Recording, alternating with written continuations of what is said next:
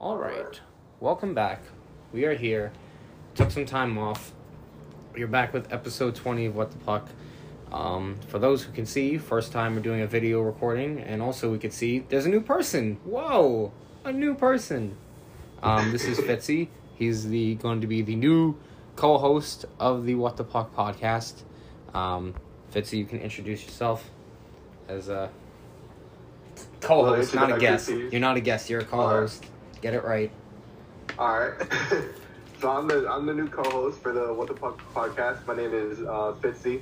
If you obviously don't know me, so I'm not a Rangers fan like the original co-host. I am a diehard Pittsburgh Penguins fan. So this is going to be a real fun podcast. Just from unbiased opinion. Of course, unbiased. Definitely unbiased. I don't have a favorite team, but it's not the Rangers. But anyway, we'll change that. I'll be the co-host of this podcast, and it's going to be real exciting. We have a lot of exciting ideas and content, coming out. We obviously now have two brains. We doubled our brain power, so it'll be even better. Well, going forward. I think we might as well start with today's episode. Did we just have a Stanley Cup go by? I don't know. That might have been last year. I'm not sure if that was last year. Oh well, I think one just happened. We might want to take a look into that. Ladies and gents, we have a new Stanley Cup champion. That is the Colorado Avalanche. No more the Lightning. I don't want to say their dynasty's over, but the Colorado Avalanche are the new Stanley Cup champions. Congratulations to all of them. They took home the glory this year. Swan, do you want to give a quick rundown? Yeah. So, Colorado Avalanche won their first Stanley Cup since 2001. It's long, in my opinion, I think it was long overdue for them. They've had an amazingly talented roster for many years to come. I can give you the exact way the series went down. We can go. Why not? We can go right over here, just in case you've been living under a rock, and haven't been following. Me, no. No, Patrick Starr, no. He's been living under a rock, but I don't think any of us. I don't think we live in Bikini Bottom. But go ahead, give us the quick rundown. Game 1, Avalanche. Win at home against the Lightning, obviously, in overtime. Very exciting game. I think that was one of the key games of the series. And then game 2, Avalanche absolutely thrashed the Lightning. Touchdown, right? Touchdown on them. Yep. Exactly. 7-0. Absolutely embarrassing for the Lightning. Mm-hmm. Lightning fight back in game 3, though. Win 6-2. Show that they're not absolutely garbage. Game 4, Avalanche take that one in deciding fashion, 3-2 in overtime against the Lightning. Game 5. I hope there's no controversy. Win 3-2 against the Avalanche, and then Game 6, the deciding game of the series. Avalanche beat the Lightning 2-1. And there's your Stanley Cup. But obviously, we're gonna go into a lot deeper analysis. Okay. Now I watched almost every single game in some sort of capacity or fashion, and I'm going to say that, number one, it was a great series. Very, I feel especially at the end, a lot more emotion happened. But we have an issue. We have a big issue. And it's not with the Avalanche, and it's not with the Lightning. So, if that leaves those two, I think there's only one other type of person on the ice at all times. The referees, Damn it, I thought you were going to say the Ice Girls, man. No. Come on, they're a big issue, if you know what I'm saying. No, I'm for Ice Girls, okay? Whoop-de-doo. Ole, but, yeah. So, here's my issue with it, right? And I guess I've been preaching this since round 1, since our teams faced off in the playoffs. I think we had a personal debate, I remember, about game 1 of the Rangers-Penguins. With the Capo goal. And we might agree to disagree, but here's my issue with refereeing in the current NHL. There's really no consistency, and there's no there's no clear definition of the rules. And I'll give you the example of the controversies here. So, Game 4 was the Nazem Kadri comeback hero goal. You know, he dealt with all that shit in St. Louis that he took care of after the incident with Bennington. And believe me, I'm happy for him. He was a scrutinized player that proved everyone wrong. So, congratulations to him. I don't know if you saw his little post-game interview on the ice. I have not. Oh, you missed it. Wow. I'm very shocked, actually. I think he basically said, screw you to all the haters. He said it on ESPN. Oh, I saw that on Twitter. Yes, okay. yes, I saw the Twitter part of that. And then, so Nazem the Dream, he won it. But if anyone goes back and looks at the actual goal, there was actually 6 players on the ice. And now, okay, so I don't,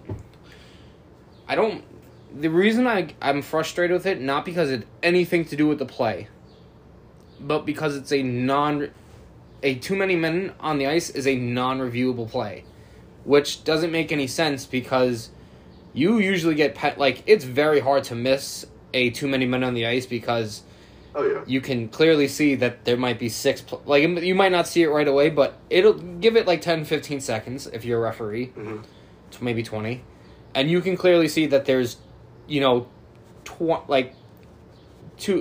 extra player, and the arm should go up. It should be an automatic penalty. Yeah. It's a rule. It's part of the game. I have no problem with the rule, but the fact that it can't be called back because it's a non-reviewable play is kind of ridiculous to me, and I think it did cost Tampa 1 game at home, and who knows, maybe the series would be different. Maybe we would have gone to Game 7. Maybe the Lightning would win. I'm not saying that they would, but you don't know stuff like that. But don't worry, this doesn't just... I'm not favoring Tampa here, because the game before that, Game 3, I think Colorado took an early lead in that one, and then they scored again, but it was called back because it was offside. I forgot who scored the goal for Colorado. I don't remember that one because it was a no goal, so I don't remember exactly who put it in the net. But Tampa had almost 2 minutes to decide whether they wanted to challenge it, and I'm like, why do you get 2? Right. You shouldn't get 2 minutes. You should get 30, 40 seconds. 30 seconds, exactly. 30 seconds to be enough. So, and then they decided to review it. So, I don't know the consistency factor for the refs, and that's my issue with it. And I think I don't think it was just the cup final. I think it was the entire playoffs. I thought there was bad officiating throughout most of it. I think there were definitely plenty of controversial calls that could have either been reviewed or there just needs to be some sort of logical review step, I think, because some of these calls, I understand hockey is a very fast-paced game. Yeah, of course. And, it's fastest-paced game on earth, probably. Right. But if there's a call too many men on the ice, that's an easy call. Anybody with 2 eyes can so see, would you can count. so 1, do you 2, 3, 4, 5, 6. Do you care that it are you the person that wants the rules to be followed, or as long as it doesn't affect the play? Because I think that's what the NHL has to figure out. I think there's not that there should be a clear-cut way, if it impacts the play or if it should be strict. Mm-hmm. I think it's more of just make either one of them will work. The refs need to be on the same page. The players and the coaches need to know what to expect from refs in games. That's right. So they need to know what calls can be reviewed, how long they can review it for, and if things that should be challenged, things that aren't challenged right now should be challengeable. Like you said, not the offside. The too many men. Well, the offside should be challenged. Yeah. And was challenged. Obviously, offside should be challenged. But the too many men on the ice should 100% be reviewable. Yeah. A reviewable call. Mm-hmm. Without a doubt. If you count 6 men and maybe the refs don't see it the first 5 seconds, make it reviewable. And if it impacts the play, call it back. If it doesn't impact the play, and both teams know that too many men on the ice will result in a penalty, then it won't, it'll happen less, and the game will just be cleaned up in general. So there'll be less controversy in these games. And so you know what I think could happen, because I was trying to think, like, okay, what sport really does this good, or is, well, I'm not saying has great officiating, because I guess you can nitpick every single sport with officiating, whether it's umpires, referees, whatever. And I look at, like, what sport that I see could probably be most comparable to in this case, and I'd say football. And I say, and there's something I really like the NFL does now. Remember this, every scoring play is reviewable. It's not a challenge. Exactly. It's not a cost. Like, if you want to challenge something that they say, fine, go for it. But at least every scoring play in the NFL is reviewable, Right. of some sort. Maybe every scoring play in the NHL, I'm just throwing out an idea, could be reviewable. Whether it's the goalie interference, because that's a major question mark too. No one knows what goalie interference is anymore. The offsides, too many men, maybe a high stick, like that stuff that could all be reviewable. But why don't we just make every scoring play reviewable? I think, and you could keep the coach's challenge too, because the NFL does it. They throw out the red flag when they don't like seeing something on a play. I know it's not as fast paced, but so I guess there's more time to see everything. But it's just an idea, because there's too many series where, you could say, that shouldn't have happened. Like the Calgary Edmonton series. I remember, I forgot who it was that was skating. It was one of the Calgary players. I can't remember off the top of my head, but it was the no goal called back because they said it was a kicking motion, but some people said it wasn't. So it's too many series where it's, I don't know. And then the penalty calls. I think they were okay for the Stanley Cup. I feel. Excuse me. I don't think there was a team with a clear advantage. Maybe the numbers will show me different, but I didn't feel like the ice tilted any sort of way. But that's my number one concern with playoffs going forward. Unless you want to elaborate on more, I guess we could maybe go into the series a little, the actual teams. That's up to you. I mean, we can go into the teams if you'd like. Just if you'd like to give just a rundown of why this series was important for both of the teams, I think our viewers and our audience would love that. I think let's start with the losing team here, because I think we're gonna definitely praise the Avs, but let's start with the Lightning. Okay, well, unfortunately, the Lightning dynasty is not. Well, I don't want to say it's over. It's 2 and 3 years. If they were to win it next year, the year after that, it'd be 3 or 4 years, 4 or 5 years. But I want to say that let's start with them. First off, I don't feel like there was only one really bad game, and that was game 2 when they got killed. It was just a bad night for them. But I will say this: the good news going for them is, I don't think people realize, but when you have the best goalie in the world at the moment with Vasilevsky, you have his numbers are ridiculous in playoffs, and it's kind of a little I have his playoff stats in front of me. He's played 104 games in playoffs, right? Started 99 of them. He has 63 wins. His goals against is 2.3, and his save percentage is 9.23, which is amazing. Now, this series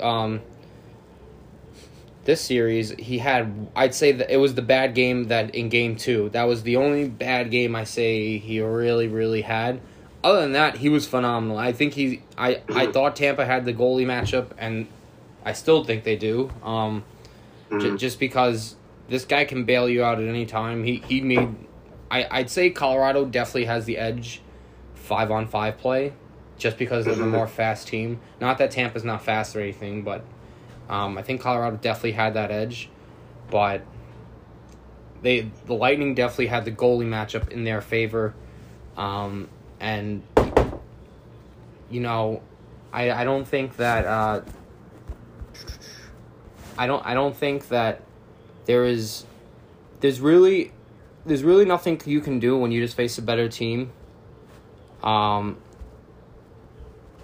you could hope that your goalie can bail you out, but sometimes you just run up to a superior team and your goalie can't save you. It's not the end of the world. They still have 2 and 3 years, like, and they lost in the Stanley Cup, so still very impressive. And I think that the only reason why that, like, if any other team, in my opinion, plays the Avalanche, then that 7-0 game 2 can happen 3 or 4 times easily to any other team. That's like you just look at all the teams in the East, and it's just any other team is guaranteed at least 3 of those against that Avalanche team. So I think Vasilevsky did his job. He did a phenomenal job against an amazing team. I think the best going into the season, I think the Avalanche were one of the favorites to win the Cup. Yeah, I think they were the favorites to come out of the West. I don't think anyone was saying. I think everyone was saying that since the season started. Exactly. I think that was a lot of teams' picks. So it's nothing, but it's not like Tampa was embarrassed by this underdog team or like a team that came out of nowhere. Like Tampa was very well, in my opinion, the underdog in the series, and they took them to 6, but it sadly wasn't enough to do so. Right. So, what are you going to do? Like I said, I think Vasilevsky's definitely the better goalie compared to Darcy Kemper. Because I feel Vasilevsky's this elite goalie. He's in the tier of... You can talk about the top goalies in the game. It's him, Shesterkin. You could throw UC Saros in there. You can throw Markstrom, had a great year. I'm just trying to think of the elite tier. There's less of that A1 elite tier. He's definitely in the A1 tier. He's definitely bleeding that. Yeah, I would say he's the top guy right now, just because he's in the middle of his prime, and he I don't know if you've seen it, but he was pissed like after the loss. Yeah. He was not. He was throwing his little tantrum in the tunnel. I did see that. Which at least he threw it off the ice instead of on the ice like his teammate Kucherov. Yeah. I don't know if you've seen that video, but there's the video. I think it was like 30 seconds left in Game 7, and he's like frustrated. Like, I don't know, it's like a NHL video game glitch where he couldn't get on the bench, or like I don't know what he was doing. He just looked very frustrated, and like, there was 30 seconds left. I don't know what he was doing. That's what the Avalanche will do to you. They'll get any team frustrated, any star player frustrated, just because they're that good of a team. So, congrats to the Lightning. Compared to Kemper, he held.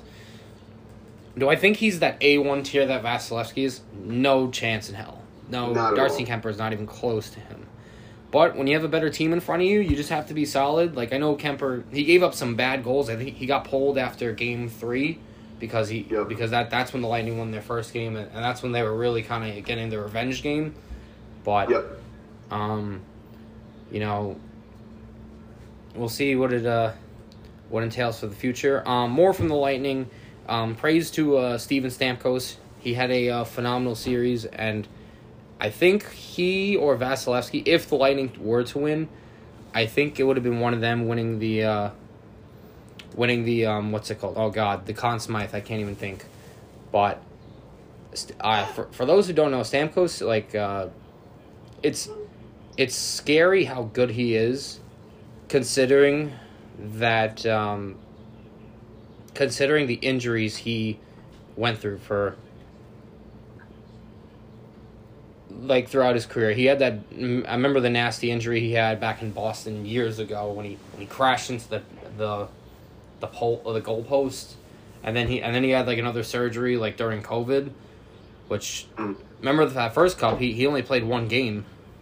Right. He played one game. He scored 2 goals, and then he just couldn't play because he was that banged up. But I'm trying to pull up how Stammer did for the entire playoffs, because I know he had a big playoff run, and what's so lethal is his one-timer on the power play. It might be the best shot, one of the best shots in the game still. He had this playoff run. He had 19 points in 23 games, so almost point a game and 11 goals. So nothing to definitely nothing to scoff at, because like I said, and he quietly had 106 points this year. Mhm. So it's not like he didn't. He didn't. It's not like he didn't show up. Like he's their captain for a reason, and he's probably their best forward. Maybe I would have said Kucherov, but sometimes he just is like he's great, but when he's not great, it's like it's invisibility. But Stamkos to me is their best forward.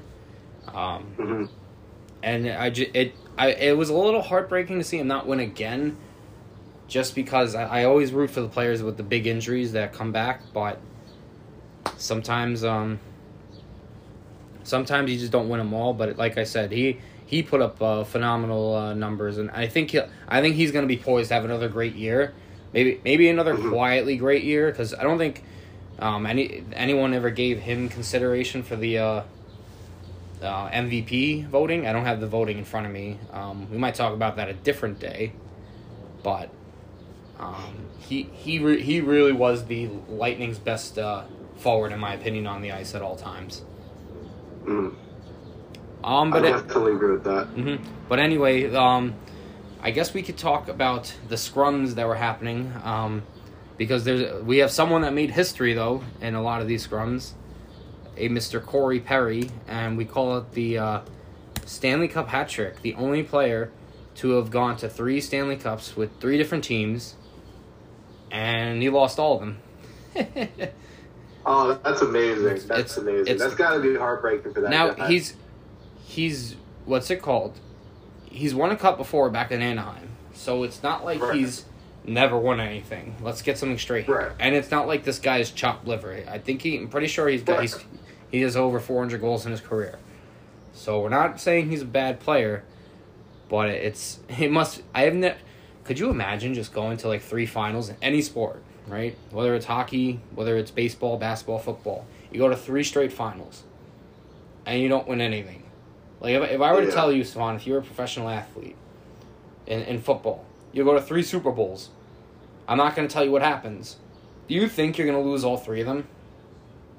I think that there's a very slim, if you're just doing it from a probabilities standpoint. That's what I mean. I'm not saying you're a bad. You've got to at least one, you can't go 0 for 3. Yeah. Right? Like, that's the mindset that you got to have. You can't go 0 for 3. We'll see where you don't want to. You really don't want to. We'll see where he signs next. And let's see, because that's going to be my prediction. Wherever he signs, I'm going to say that team loses next year in the Cup final. So I'm just going to be losing the Stanley Cup. I'm just going to be waiting for the Corey Perry signing, and I'm like, oh, you guys are losing next. Oh man. Although, gotta be he's a great player. I think he's past his prime. Still really good. Well, he had a few incidences. I think I said that right. Incidences where he was in some scrums. I thought there was going to be maybe a 1-game suspension for him. I don't know. They didn't give him anything, but when he was in a scrum, it was with Comfer on the Avs, and I don't know if you saw the video, but he stepped on his leg intentionally, and I'm like, oh, what a dick move that's a really dick move. And then he had more antics with the goalie. I think in Game 6 he knocked over the water bottle. He's a real really funny. He's a real pest out there, and he's he's always around the front of the net. He's always trying to bother the opposing players. And I think that's why he fit really well this year with Tampa. And he's definitely not the reason they lost. I'm going to focus on that next. I think the reason Tampa lost this year, I really think they missed Braden Point because he wasn't healthy the whole playoff run, and I really think that hurt their depth down the middle. Not that they don't have good depth, but when you lose your second line or first line, or whatever you want to call them, because it's him and Stamkos 1A, 1B. When you lose one of those guys, it really takes a toll. You think of it, they're fine. They were fine on the wings. Their defensive core was pretty much intact. They didn't really have, I guess it looked bad, but that's just because Colorado was faster. But when you don't have the speed of the forwards compared to the other speed of your forwards, it really is like a, you know, you're going to be finding yourself mostly in your own zone trying to, like, you know, play catch up, and it's not a recipe for success. Because Colorado's a really possession driven team. They really do keep the puck alive, and they're a very fast team. Mm-hmm. They're not, I wouldn't say like completely young, but they are significantly younger than the Lightning. And in order to match their firepower on offense, mm-hmm. they're all stars on offense. You have to have fire of your own, and I don't think, you know, missing Point was a big blow for the Lightning, just because Point was one of those guys that would bring speed to your team. Mm-hmm. And without that speed to match the Avalanche, you're just you're fighting with one glove off, you know. That's like you have one. You can fight with one fist, but you can't fight with a glove on. You know what I mean? No, I completely understand what you mean on that. But anyway, speaking of speed, I guess we might as well congratulate the Conn Smythe winner, and I think he's the biggest reason why Colorado won the series, and that is to go to Cale Makar. I think it was 29 points in 20 games for him, because remember, Colorado, they swept the Oilers and Nashville in this year. So throughout the playoff, they only played 20 games. He had 29 points. I don't remember the last defenseman to win the Conn Smythe. Was it I don't remember anyone doing it in the past decade. I know Brian Leetch did it back of the Rangers. I don't know if anyone did it after him. Maybe Lidstrom did, but I'm not too sure. I don't think he did. I don't think it was him. But, you know, with Cale Makar, he's the only player to win the Holtby Baker, the Norris, at Stanley Cup, and the Conn Smythe, and he's only 23 years old. Like, people forget how young he is. Like, he's literally the next great one. Mm-hmm. He like I said, with Vasilevsky being the 1A goalie, like he is in the tier 1, but he's 1A. Like, Makar's the best. He's in the category with him, Hedman, Fox, Romagnosi, McAvoy. Like, he's in that elite tier, and it makes sense why we're seeing so many elite players. It's the Stanley Cup. Obviously, there's going to be some greatness there, but kudos to him for he took. Could you imagine winning like the Norris, the Conn Smythe, and Stanley Cup in like a week span, or not even? That's crazy. That's a. You gotta clear out some space at home for your awards. Yeah, man. no. You gotta clear out some space. Yeah, right next to his Holtby Baker awards. Right. But he's so. I think it's. Oh, so here I have the list in front of me because I did see this in a tweet. So this defenseman to win the Norris and the Conn Smythe in the same year. I was actually right on winning the Norris Best Defenseman Award and the Conn Smythe in the same exact year. Mm-hmm. It's now Bobby Orr, Nick Lidstrom, and Cale Makar. That's it. After that, it's the only three to do it, which, I mean, he's a walking highlight reel.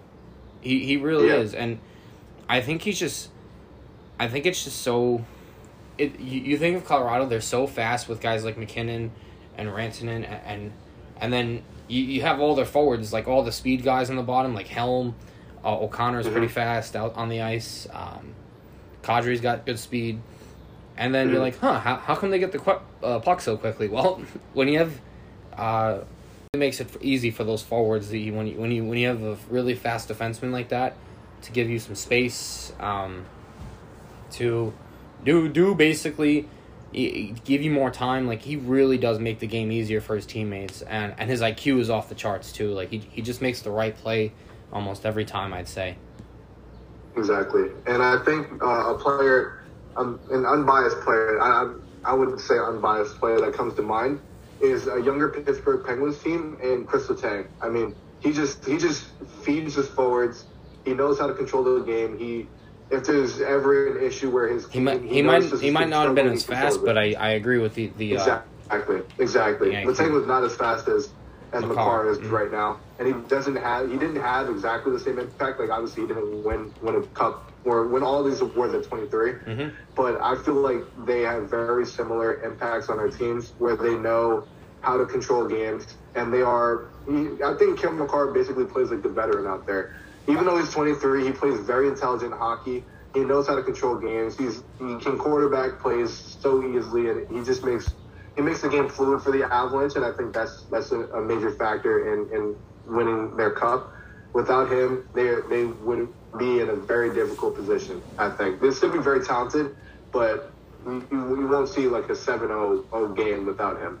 No, right, and I think looking at Colorado's lines, I wouldn't really change anything. I wouldn't change their forward group. I wouldn't change their defense. Maybe if they wanted to upgrade at goalie, they could. But if they feel Kemper's the guy, I'm not going to say... I mean, now salary cap you'll have to figure out. Sure, it's not going to stay the same forever because guys are wanting more money. But the more you can keep right now, maybe just add depth for injuries, the better, really. So, I think that's all I want to get out of the Stanley Cup. You have anything else you want to add on we can discuss, or should we move to the next? I completely agree with you with what the Avalanche should do. I think, the saying goes, if it's not broken, don't fix it. They won a cup. They have they don't have a star goalie, but they have a goalie that can. And they have the star players up front and on defense. So. Right, they have stars up front, so they don't necessarily need another all-star goalie. They won the cup with, maybe top 15, 20 goalie, very average goalie. Nothing good goalie. I won't shit on Kemper. You don't want to explode the cap. You don't want to explode the cap if you don't have to, and buy an unnecessary piece that will just end up costing you in the future. Right.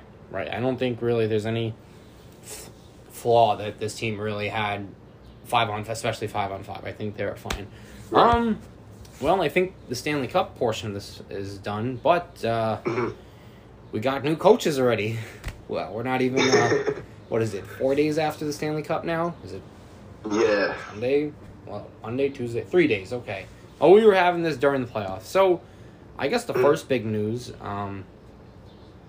it's actually, the non-hire or the announcement that Barry Trotz, former Islanders coach, is not coaching next year. He says he turned down the offer from the Philadelphia Flyers and his hometown, the Winnipeg Jets.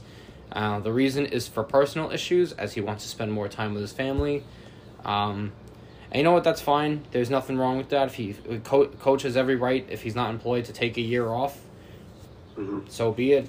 This guy, he's one of the best coaches ever anyway. I think he's third in wins, second in coaches, second in games coached, I should say, behind Scotty Bowman. And I think he's got 914 career victories. That's third all-time, right behind number 1, Scotty Bowman, number 2, Joe Quenneville.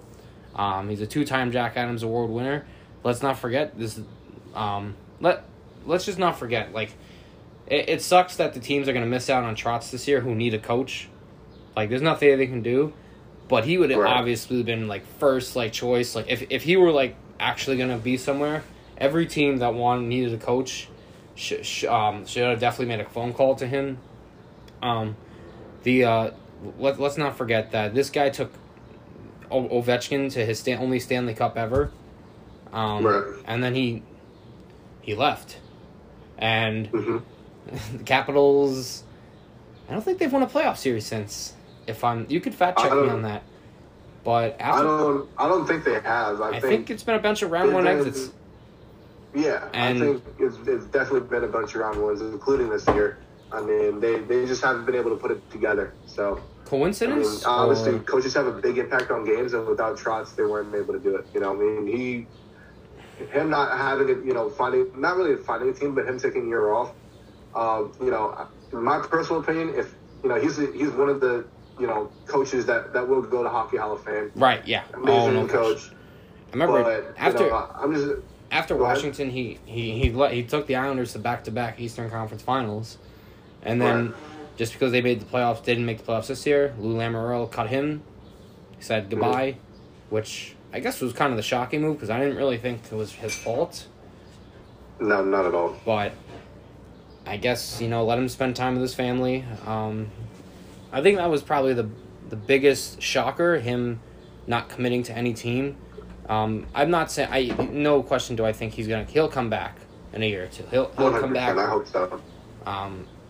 And whatever team lands him, just know they're going to automatically be good. Yeah. That's just my opinion. They have a chance of making the playoffs. Mm-hmm. Any team that he chance of winning the Stanley Cup with him. Yeah. As long as they have a formidable team with him coaching, and they'll probably win a Stanley Cup.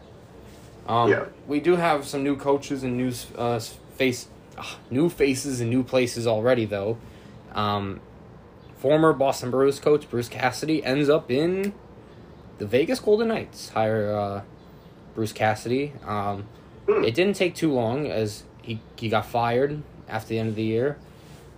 And Vegas, who fired their coach, Pete DeBoer, still unemployed Pete DeBoer. It was decided, you know what? We missed the playoffs. We're going to blame coach. Although I don't really think it was a coach problem. But Bruce Cassidy comes in, and, Cassidy is... he led the playoffs to... he led the Bruins to 6 straight playoff appearances. And he was... I don't think he ever won a Stanley Cup, but he did go to a Cup final. So... Yeah, I think you're right on that. Do I think it was a good move for Vegas? No. And it's not to say Bruce Cassidy is a bad coach. Now, here's my argument to why they should have not fired Pete DeBoer and go get Bruce Cassidy. Because I think Vegas is changing it up too much, because they've only been in the league 5 years, right? Yeah. And he's their third coach. Because remember, at first it was Gallant, who they let go, now he's at the Rangers. Right. Then it was Pete DeBoer, who they let go this year. And now it's Bruce Cassidy. You can never really develop players. Not that they really need development. They are a pretty... they should be a playoff team. On paper, they are a playoff team. Like, they really shocked me that they didn't go to the playoffs. They were probably the biggest disappointment in the league. But to say that they need a new coach again, if you keep rehiring coaches, and you have the same general manager and I don't want to say the same team, as you keep changing players, but if you have the same general manager, chances are it really isn't the coach's fault if we keep seeing the same general manager and the same patterns, because they've actually gone worse and worse ever since their first year. Right. And I don't know how many coaches you can go through. I guess 3 doesn't sound like a lot, but 3 in 5 years does. You have 3 coaches. 3 in 5 years for a new franchise, freshly built franchise. And it's not like this team has ever, said, hey, we're going to rebuild. Like, they were, going for it year 1. They shocked the world. Oh, yeah. And they were this is the only time they never made the playoffs. Right. So, I don't know. I don't like the idea of just keep recycling coaches. If you need to be fired because you're bad for a while, yeah, you could fire a coach. I understand that. But if you're just going to keep recycle the same coaches and, try and do the same things general manager-wise, maybe don't go all in for $10 million guys with back injuries, Jack Eichel. Right. But... yeah. I'm not saying Eichel's bad, but, maybe that's what messed them up. I don't know what messed them up. They never go through this. It's like Vegas. You play there half a year and you get traded. Right. So it's like the recycle. Like there's this thing called chemistry where you might know people or want to play harder. So that's the slightly important in the game of hockey. Yeah, it might be. It might be, but we'll move on from the Vegas news. Speaking of Boston's old coach, how about they may have not retained the coach, but Don Sweeney, Boston Bruins general manager, signs an extension. Well, I don't think Boston fans are too pleased on that. But first off, I don't really think it was Bruce Cassidy's fault. I guess we can. I read something in the Boston. I think it was the Boston Globe yesterday, because I like to do these. Maybe it wasn't the Boston Globe, but it was Boston reporters, and they named the former Boston player Cam Neely, who's president of hockey operation, and Don Sweeney. They call him the famous coach killers, because it seems every time there's a problem, it's not Bruce Cassidy's fault. It's not Claude Julien's fault. It's or it's not our fault. It's their fault. And no offense, like, I can point out, if you look at Boston's history, you can point out to, like, they've done some well things. Like, they developed a goalie this year, Swayman. They got McAvoy. Mm-hmm. He was their own pick. They're re-signing Bergeron. They have Marchand. They drafted Pasternak. Great moves. Like, great. Like, they're doing great. Like, they've done some good things. But there's also a bunch of fuck-ups. 2015, or not 2015, Jesus. Well, because that was Peter Chiarelli, but Don Sweeney, like, he hasn't made a whole lot of changes to this organization where it's like, he hasn't really gotten them over the hump, and like, how does Boston defend bringing him back? Like, what's the thing that he's done to put them over the top? Because I can't think of anything. I think that Boston is built to be a Stanley Cup contender every year. They need somebody in their upper management to get them over that that hump. It's like they're the tip of the iceberg right now. Really, really, really stacked team. I think they're developing their goalie. I think they're constantly a Stanley Cup threat. Obviously, they'll make the playoffs. I think you can find stars like the Bruins have, and that's probably what gets them to the playoffs every single year. Right. They're star players. But when you don't get the depth from draft picks or depth from trades or signings that are good, right. And that all falls on upper management. So yeah.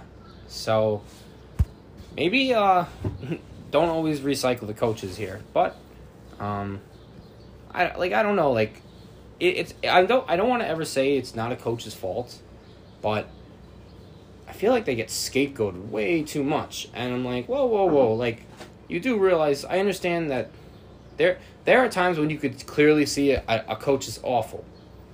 Like, if you're like 10 and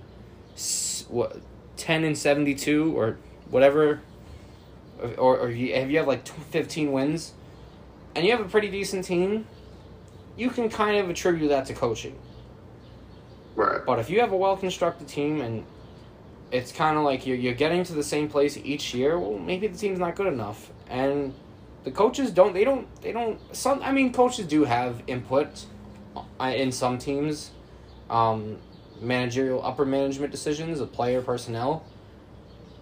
But at the end of the day, it's either the general manager or the president of hockey operations that really are the guys that make the decisions. They have their squad, they have their analytics people, and you know what?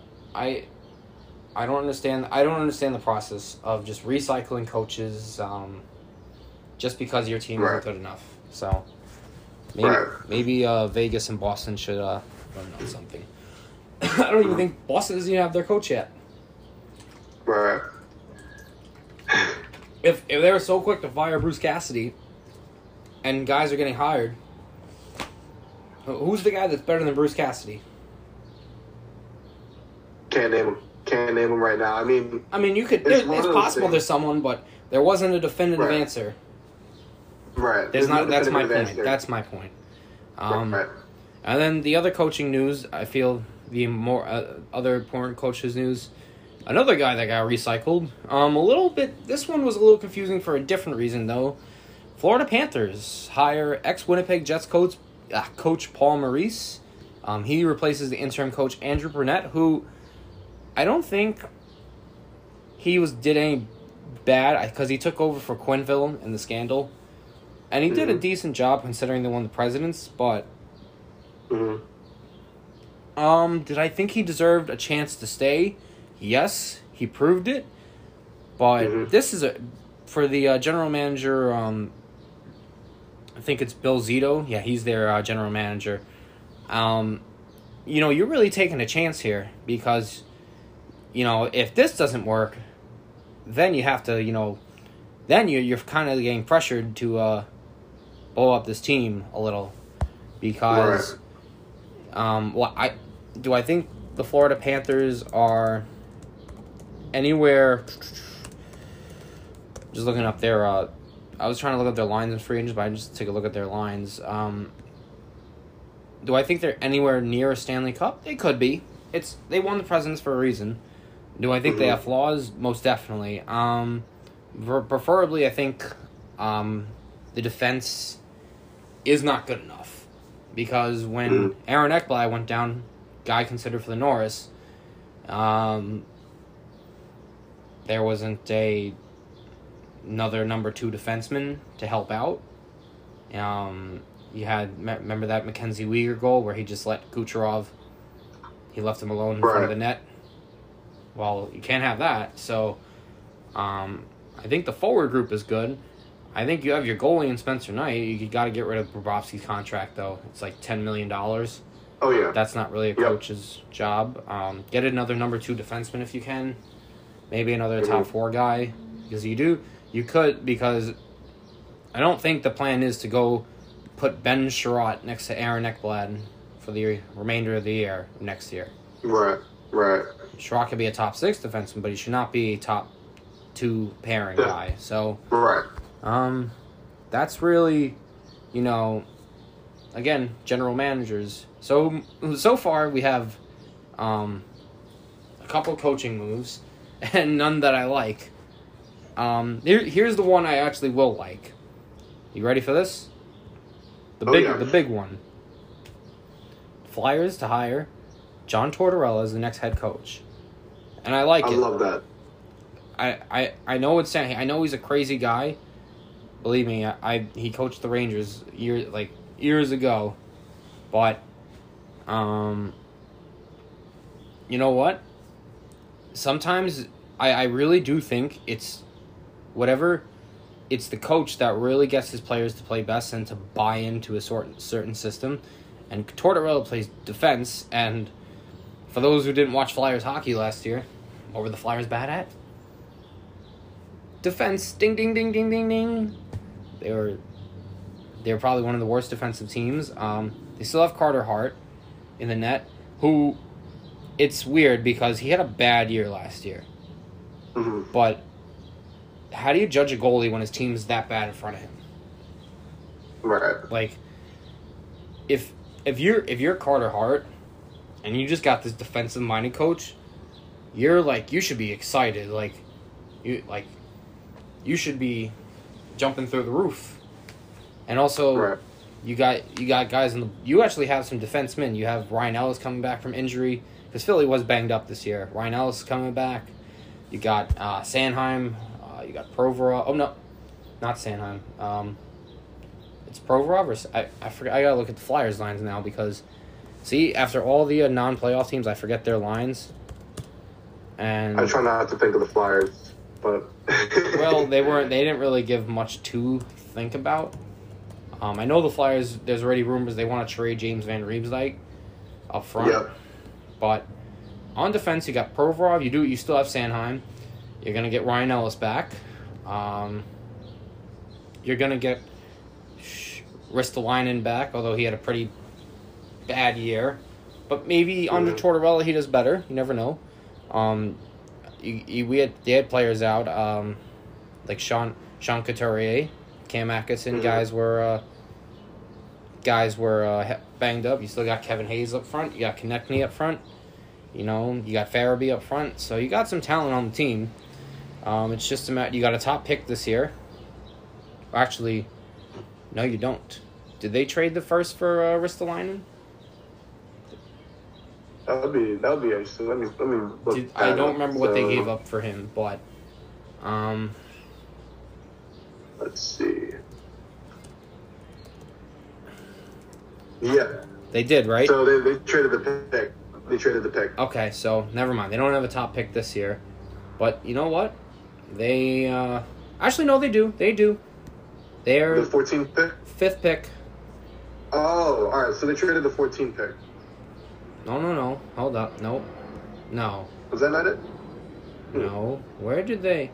Oh, did they give up only a second for? What did they hold up? Why am I thinking of last year's draft? Maybe that's what I'm thinking of. Because I thought they gave up a first for him, but yep, Philadelphia. It's I think what Torts needs to do. If you look at the Flyers' history, I think he needs to bring back the Broad Street Bullies. Like I think you need a coach that needs your teams to get mean and nasty, and just trying out physical, like be more physical than them. That's what Torts wants. He doesn't like. Torts has said it publicly. He doesn't like this fancy schmancy jumbo shit. Now he might not be a coach's player, but at least he'll have a system where you can lock down and buy in. Right. I think that if he accomplishes that with his team, it will be. It might not win any awards. It might still be middle of the pack for the Flyers, but it will be an improvement, and it won't be like the Flyers are a laughing matter anymore. I mean, a lot of teams aren't as physical as they once were, especially with the younger guys. As you mentioned, you mentioned this in a previous podcast before, that there's a lot of younger guys, a lot more skilled guys. So if you can bring a team that's, the Broad Street Bullies, super physical team, plays on the boards, plays hits, can hit very well, and is scrappy, I think they can be a successful team. And they definitely have talent to make the playoffs. If Tortorella is able to take that team and mold them into a more physical team, and or just lock it down defensively, exactly lock it down defensively. I feel like they do have some guys, but they couldn't keep the puck out of that last year. They couldn't score because half their team was injured. Like, you put Tortorella back there, and hopefully Carter Hart can bounce back. That's the big question mark, but I think he can. Make it easier. Make it easier for your goal. Make it easier for a younger goalie. Like, why not? Like, I don't think it's too much to ask. Maybe I'm wrong though. Who knows? Well, time will only tell. Time will only tell. All right. I guess this is the part where, Savon, are we ready for a Rangers recap? Oh yeah, I'm super happy for this. Not necessarily the playoff part of it, but I'm definitely ready for this Rangers recap. Well, this year we didn't bet on anything. Unfortunately, I would have won. Unfortunately, yeah. I would have won. Fortunately for you, unfortunately for me. But my New York Rangers, I really thought they had a chance this year, especially after taking the 2-0 series against the Lightning. Now, did I ever think we would have a chance against the Avs? No way in hell. No way in hell. At least you're honest about it. Very honest. But it stunk. Like I can't get mad that they lost to the Lightning at all, because we couldn't score on Vasilevsky. Stamkos killed us. I think that was Stamkos' best series, the Eastern Conference Finals. But maybe it was maybe I'm wrong on that, but he quietly had a great year, and we just didn't get the bounces our way. And after game 3 of the third period, I feel like the whole series just changed. I don't think there was another game where we were like the clear better team, and it was like, I was like, yep, there it is. There's the wall they hit. They hit this continuous wall of being not able to score, not able to win puck battles. And I guess Tampa, like, after those 2 games, they kind of figured the tendencies of players, because I could just tell, like, there are certain guys that just disappear in the blue shirt uniform. And they really did a great job of suffocating the Rangers, because they are not... Rangers are fast, but they're not as quick team like the Lightning. And for that, I commend Tampa for beating the brakes off, because they are also more skilled than us. Rangers are a very skilled team, but Tampa's way more, like, they have the way more skill, I would say. And you know what? But I'm not mad. The Rangers are a very young team. I think there was a time where they had 5 first-rounders. How many first-round picks do they have that they drafted this year? Like, play on the team. They had Kakko, Lafreniere, Heedle's a first-rounder, Keandre Noah's a first-rounder, Braden Schneider's a first-rounder, so that's 5. And I'm talking about young guys. I'm not talking about a Chris Kreider, who's like a veteran. Right. I'm just trying to think, and that's it. They like that 5 first-round picks playing, like, and all getting pretty good minutes too. Like no bad minutes. So you have the youth going for them. You have the next Nicholas Cronwell and Jacob Trouba. The Trouba train just running on the tracks. Every series he laid a big hit on someone, and he hurt people. And were his hits clean? Yes. I don't think there was really a dirty hit. I know you probably think differently because of the Crosby hit, but... Yeah. but I mean, that's hockey. Things are going to happen. So I mean, it happens. He was out of game, Crosby, yeah. But Trouba, he nailed him. He nailed Max Domi. He nailed a couple guys throughout the year. For anyone that hasn't seen the highlight reel, you can ask Chicago forward Jujhar Khaira. He got stretchered off. So you got him. He's locked up. Like I said, young guys like Keandre Miller had a great playoff run. Can't really get mad at him. I think he's going to be the next star on the team defensively. Just what I think he really took his game to another level. This is only his. Everyone forgets like how young they are. Like this is Miller's second year in the league, and he was playing top 4 minutes. So I'm not really mad at that. And then you have the veterans up front, like Zibanejad. And how about Kreider? What a year for him. 52 goals. He's a little streaky in the playoffs. But, and everyone keeps saying, like, oh, he can't replicate that. And I'm not saying he is, but what if he hits like 35, 40 goals? Is that a bad year? I'll take that. I'm not going to complain. And so, hell of a season for him. Now, and also, like the kid line, Lafreniere really, like, I was starting to get worried at one point in the year because I'm like, all right, well, we'll get into the major reason I'm worried, but Lafreniere really showed me he was a different player. So did Hedl, but Lafreniere had a very good playoff run, and he looked like okay, this kid still has a chance to be really something special. So a lot going right for them, and then of course Shesterkin. Vezina winner, congrats to him. So I'm not going to forget the goalie. Here's the big thing with the Rangers, right? I think there's a little bit of a scoring problem. Now, they have the guys that can score. But after Panarin, Zibanejad, Kreider, and maybe Andrew Kopp. I could throw Kopp in there. He wasn't to the Kopp caliber as those three. After those three, right?